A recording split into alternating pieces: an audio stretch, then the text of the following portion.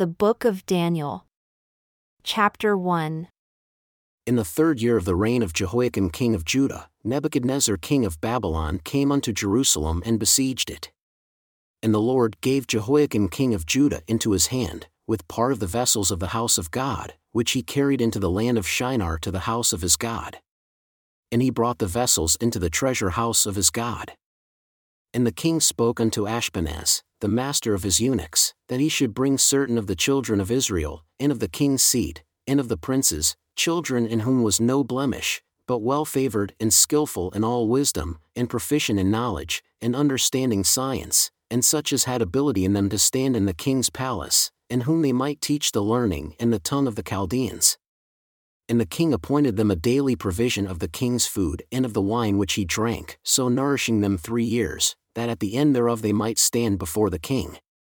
Now among these were, of the children of Judah, Daniel, Hananiah, Mishael, and Azariah, unto whom the prince of the eunuchs gave names, for he gave unto Daniel the name of Belteshazzar, and to Hananiah, of Shadrach, and to Mishael, of Meshach, and to Azariah, of Abednego.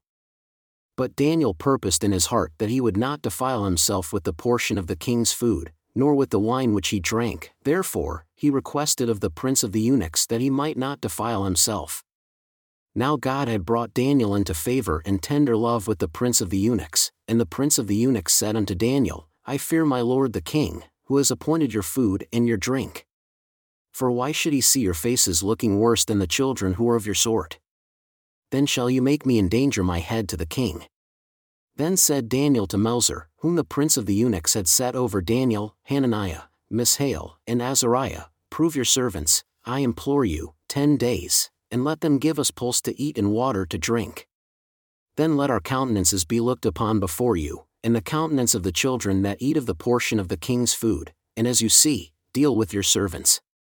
So he consented to them in this matter and proved them 10 days. And at the end of 10 days, their countenances appeared fairer and fatter in flesh than all the children who did eat the portion of the king's food. Thus Melzar took away the portion of their food and the wine that they should drink, and gave them pulse. As for these 4 children, God gave them knowledge and skill in all learning and wisdom, and Daniel had understanding in all visions and dreams.